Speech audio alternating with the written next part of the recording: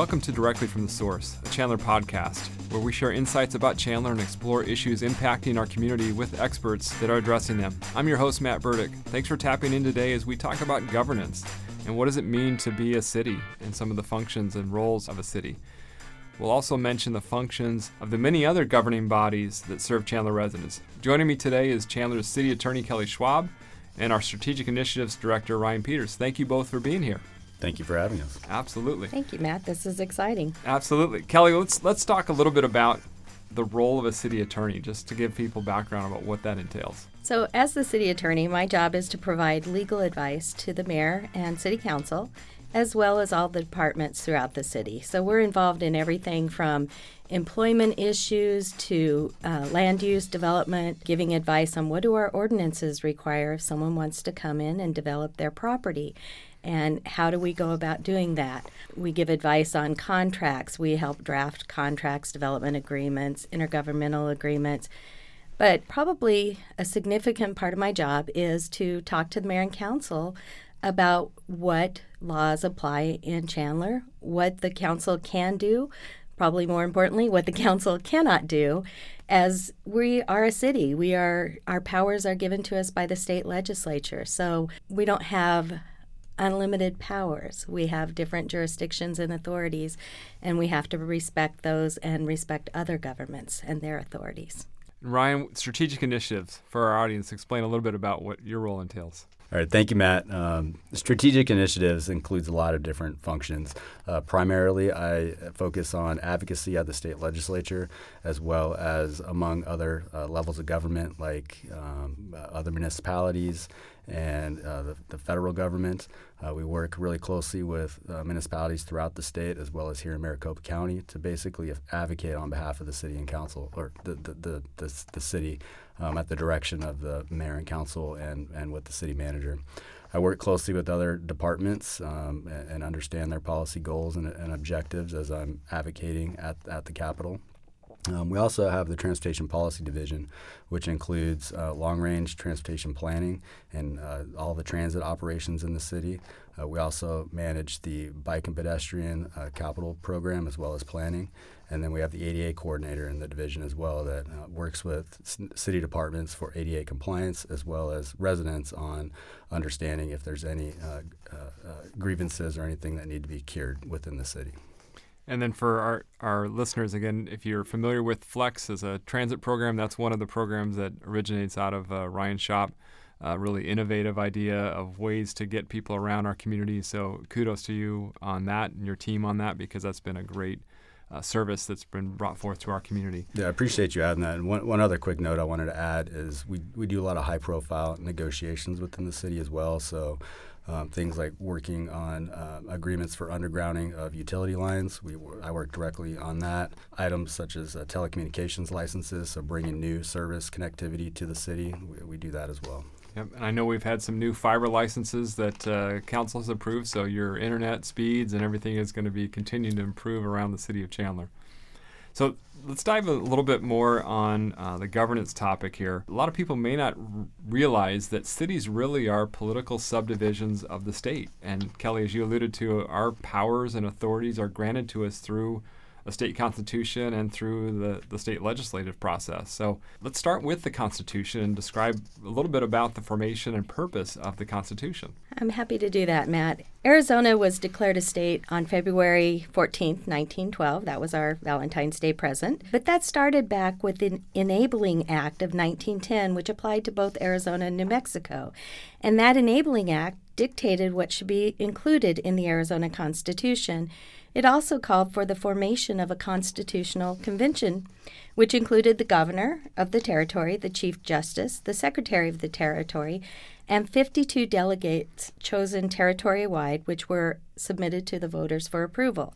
And they came together and formed the Arizona Constitution. And the Enabling Act actually dictated what was to be included in our Constitution. And the first thing was religious freedom.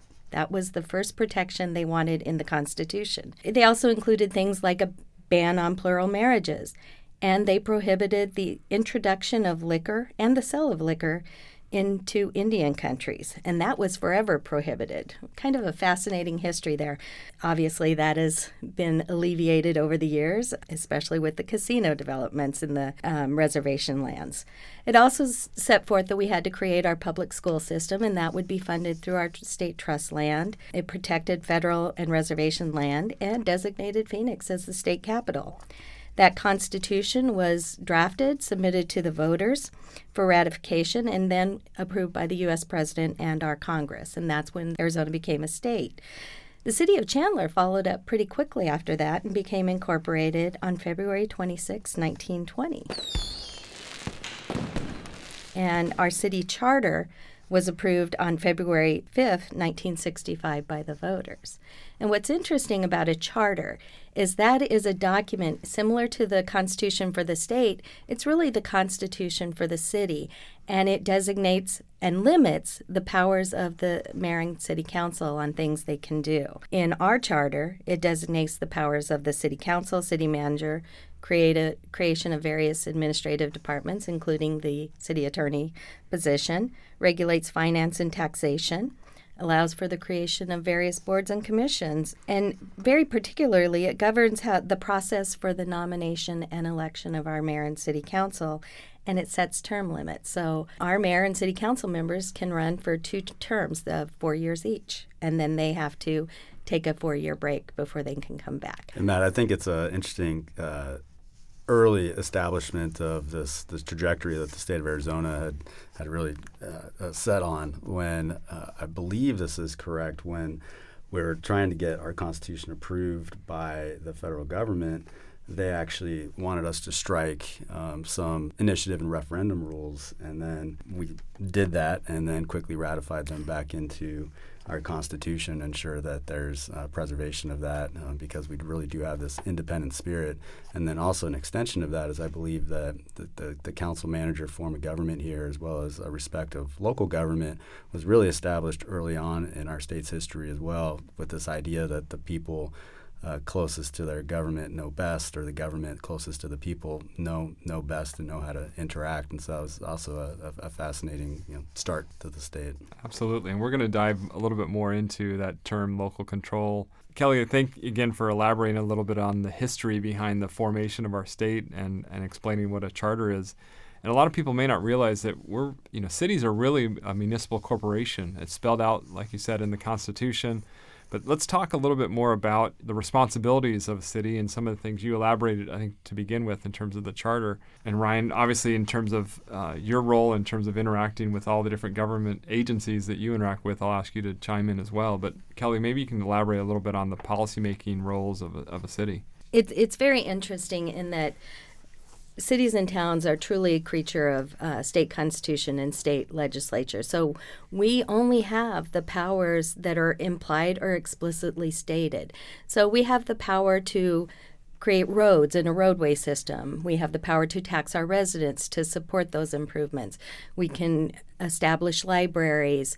We can hire people to maintain parks, maintain our roads, to do that type of work. We can create laws that protect the city from deteriorating, nuisance laws where people have to maintain their property, and if they don't, the city is allowed to step in and abate those nuisances. So those are the things that we're allowed to do. The whole goal of the mayor and council is to set the policy. How do we want our city to develop? How do we want it to operate? And they kind of operate at the 30,000-foot level, and then we as staff take that, implement it. That comes through the creation of the capital improvement program. What are we going to build in our city to help our residents have a great life, like our beautiful park systems, our libraries, improving roadways, establishing a trail system, providing for water and sewer service.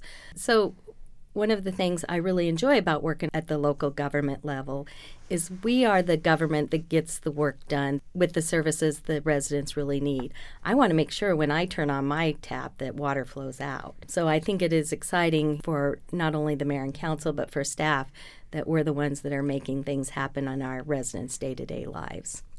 And then, Ryan, there's a number of other political subdivisions or governing bodies who have elected officials or a role representing Chandler. So let's talk a little bit about those organizations and how you as a representative of the city interface with those. The counties come to mind first and foremost. They are also creations of the state, and in a lot of ways are a lot more restricted than municipal governments.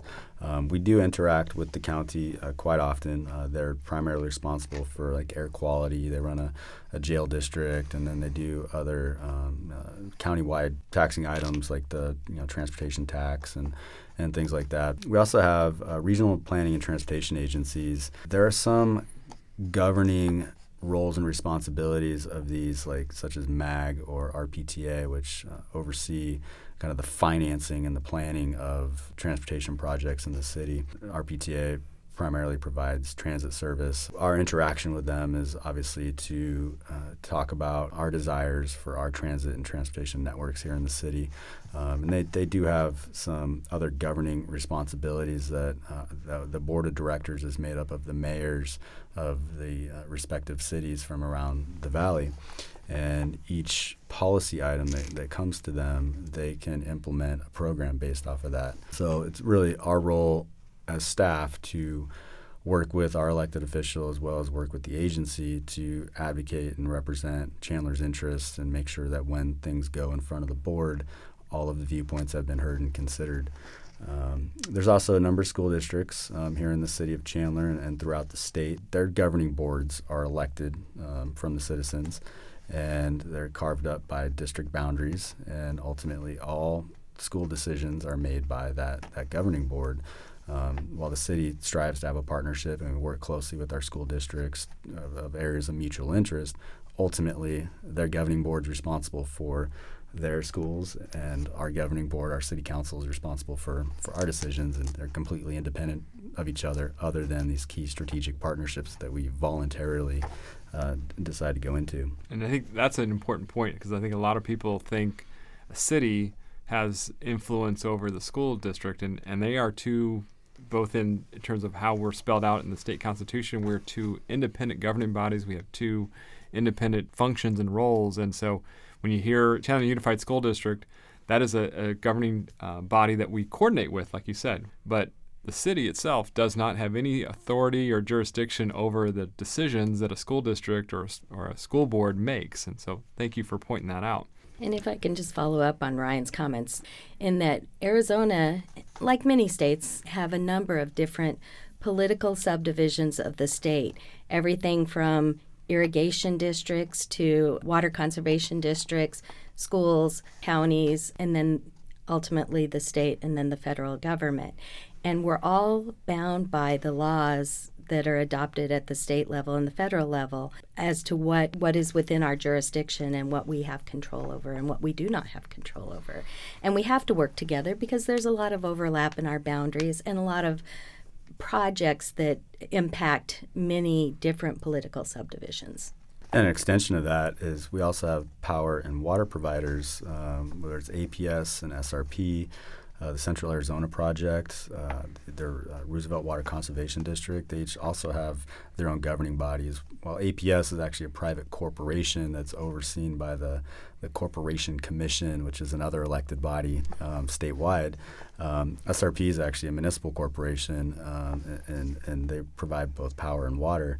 And then CAP was established when they brought the Central Arizona Project Canal to the valley, and SRP and CAP actually have some, I don't necessarily want to say they report to, but the Bureau of Reclamation at the federal level has a major influence over their decision making of what they do with their lands that have been given to them in trust, and then they have finance responsibilities associated with that, and so they have their own rates and fees and then sometimes taxes that go to help fund the activities of these other entities.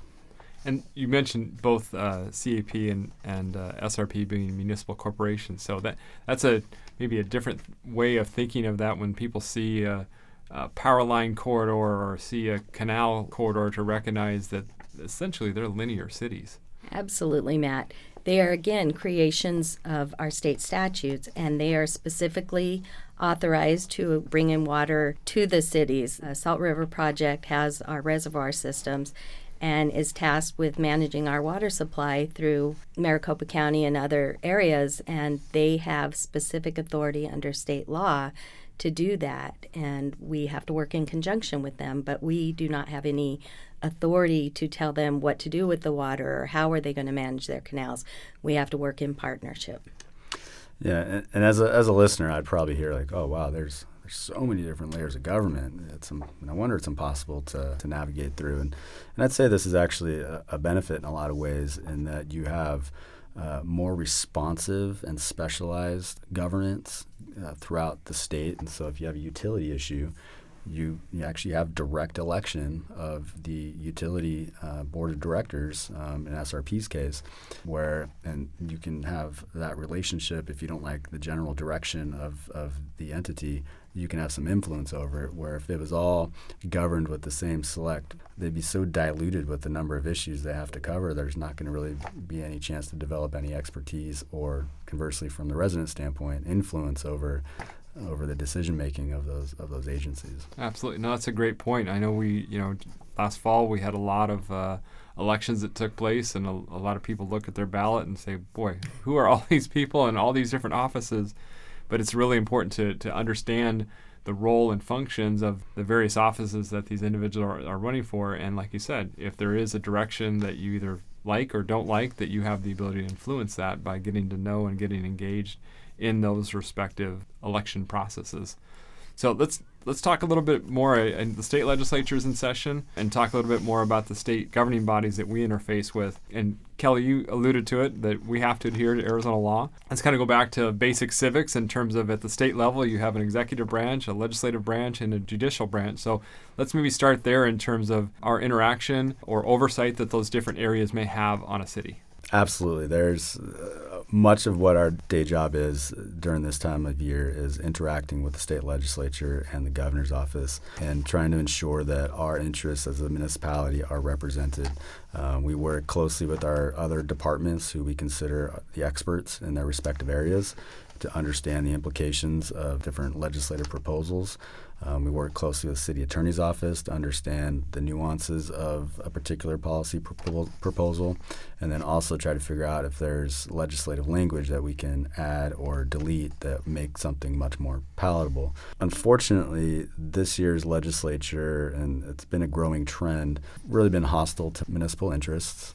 And so we spend a lot of time educating. That's how we advocate. We advocate with information and data. And, that's really ultimately the key. We're not influencing with money. There's no campaign donations that are made. It's prohibited. And plus, we found it's actually more effective to just arm our legislators with information. Sometimes they disagree. There's a lot of different advocacy groups at the Capitol, and they all have their different interests. And sometimes it's just a fundamental ideological or philosophical disagreement. But at the end of the day, we provide the information that they use to ultimately make their vote. And from a relationship standpoint, not only do we establish our own relationships with legislators as staff, but we also encourage our mayor and council to get to know their legislators. And sometimes the nature of the conversations are different when it's elected official to elected official. The legislators tend to listen in a different type of way. And again, they may disagree at the end of the day, but ultimately we're just trying to amplify our message. So with the governor's office, we do have a new governor, and I'll back up with the legislature. We also have a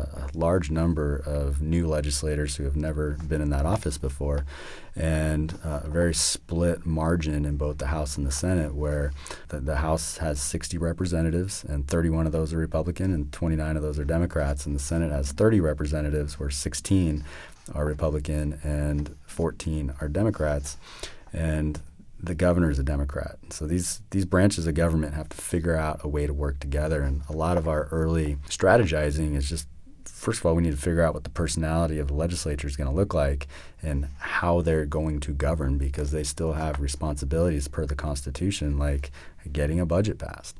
If they don't come to terms on a budget by June 30th, then state government ceases to operate in most instances, and that's not very popular among the voters. So the governor and these legislators are kind of feeling each other out as far as working with each other. So we work closely with these members.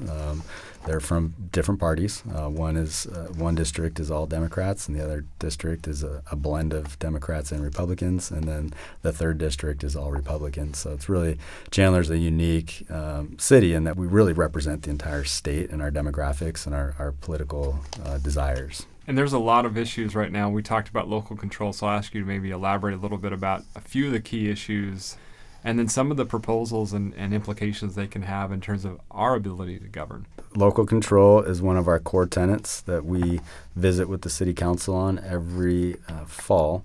We get a list of legislative priorities and general principles that we want to adhere to as we're evaluating different pieces of legislation. And that's really the policy-making side of the city, where they're giving staff direction on what they generally would like to see out of our advocacy. And local control and preserving local revenues are those key core tenets. We also talk about issues like public safety and land use planning and other items like that. But again, they're colored by the local control aspect of it. And so some major bills that we're focusing on this year have to do with land use planning. There is a proposal that would effectively give developers nearly limitless rights when it comes to land use planning. And as you know, and Kelly mentioned earlier, the land use planning is a key component that city councils are responsible for. And so what we had envisioned for our built-out city that includes a lot of employment, if this bill were to pass into law, those underlying land uses could be vacated and replaced with multifamily products or really whatever the builder wants to do. If I can just interject on that. Local control on zoning, that is something that is really uniquely locally controlled. We have a general plan that we have to revisit every 10 years, which maps out how we want our city to grow and develop and where we want employment and where we want residential and all those different things located. That doesn't go just through the mayor and council, that also goes to the voters for approval. So that to me is like the ultimate local control. Our voters vote on that plan. And then the zoning laws to implement the general plan, we do that through our zoning laws, which we have our own zoning code. We're authorized under Title IX of the state statute. So when you start taking that away, it is something that I think is really near and dear to the mayor and council's heart, that the plan approved by our voters, that we have the opportunity to preserve that plan and to develop the way they intended. Because like I said, there's a lot of potential unintended consequences. Well, I would argue they're intended consequences, to be honest with you. But in reality, like this tenet of local control, and we'll just continue with land use planning, it's really just to respect the will of the voters. And when the voters elect a city council, they're are elected to represent their values in most cases, and that is implemented and represented at these decision-making meetings where we have a city council meeting and there's a land use case.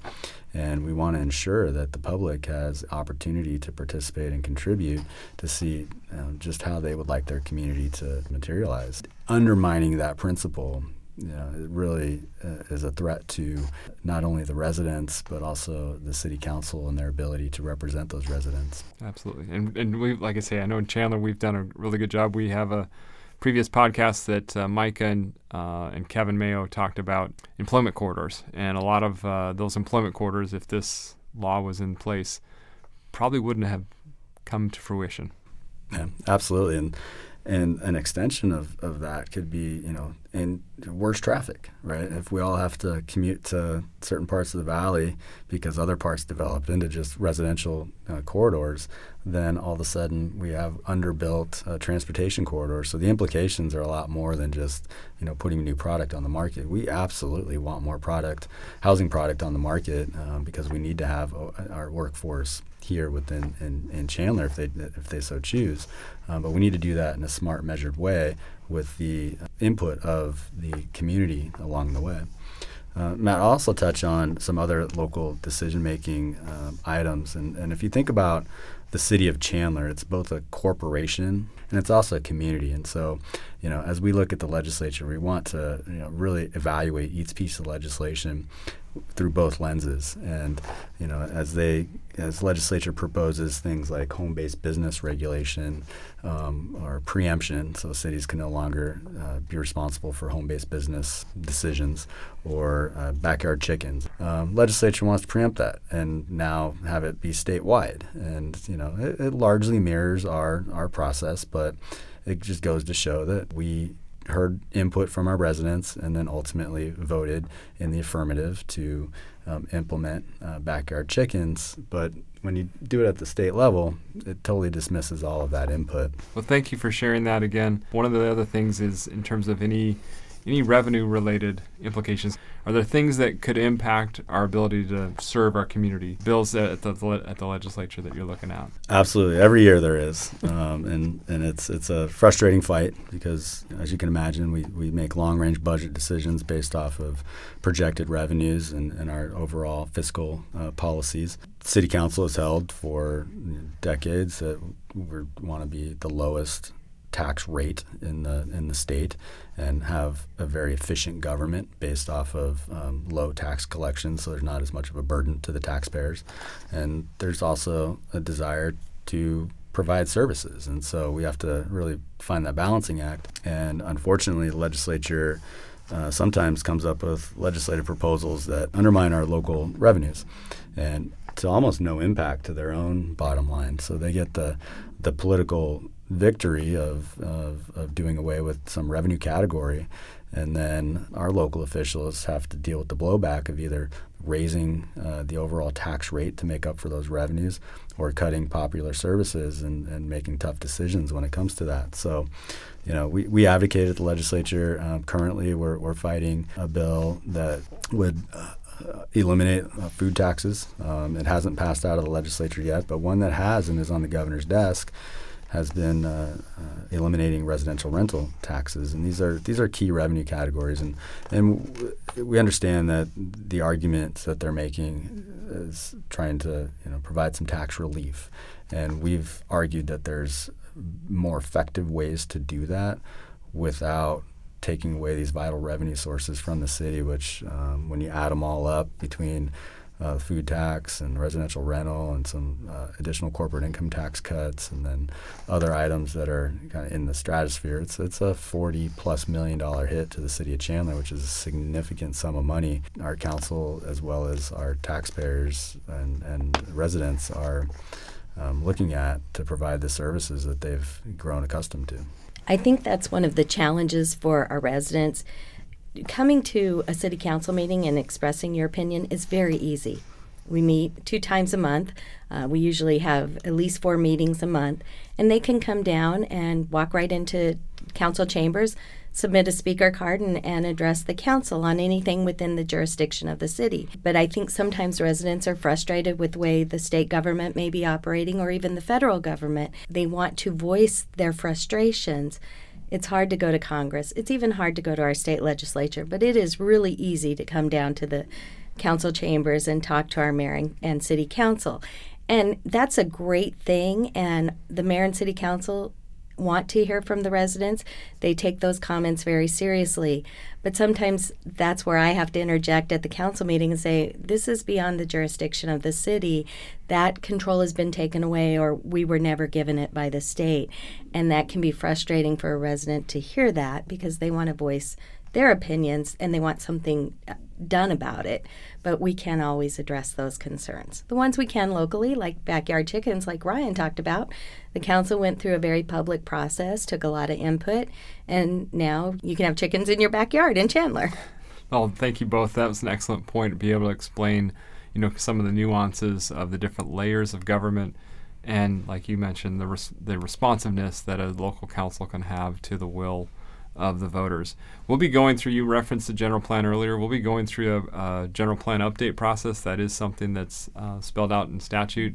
We have to do it every 10 years. That's correct. So in the next couple of years, we'll have a general plan process that'll be kicking off, and a chance for Chandler voters to weigh in again of what they'd like to see their city become in the future. So that is a guidebook that both of you alluded to in terms of the decisions that it helps to frame from a land use standpoint, identifying where we want certain types of development, whether that's employment, industrial office type developments, or whether that's residential, either single family or multifamily or other types of developments that might come in the future. So thank you both for taking the time today, and thank you for learning more about governing the city directly from the source.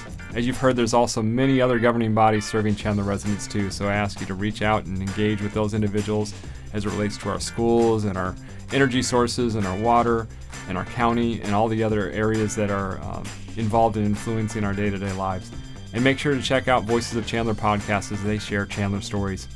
If you have topics you'd like to hear about on a future podcast, message us on social media or at chandleraz.gov. Be great, Chandler.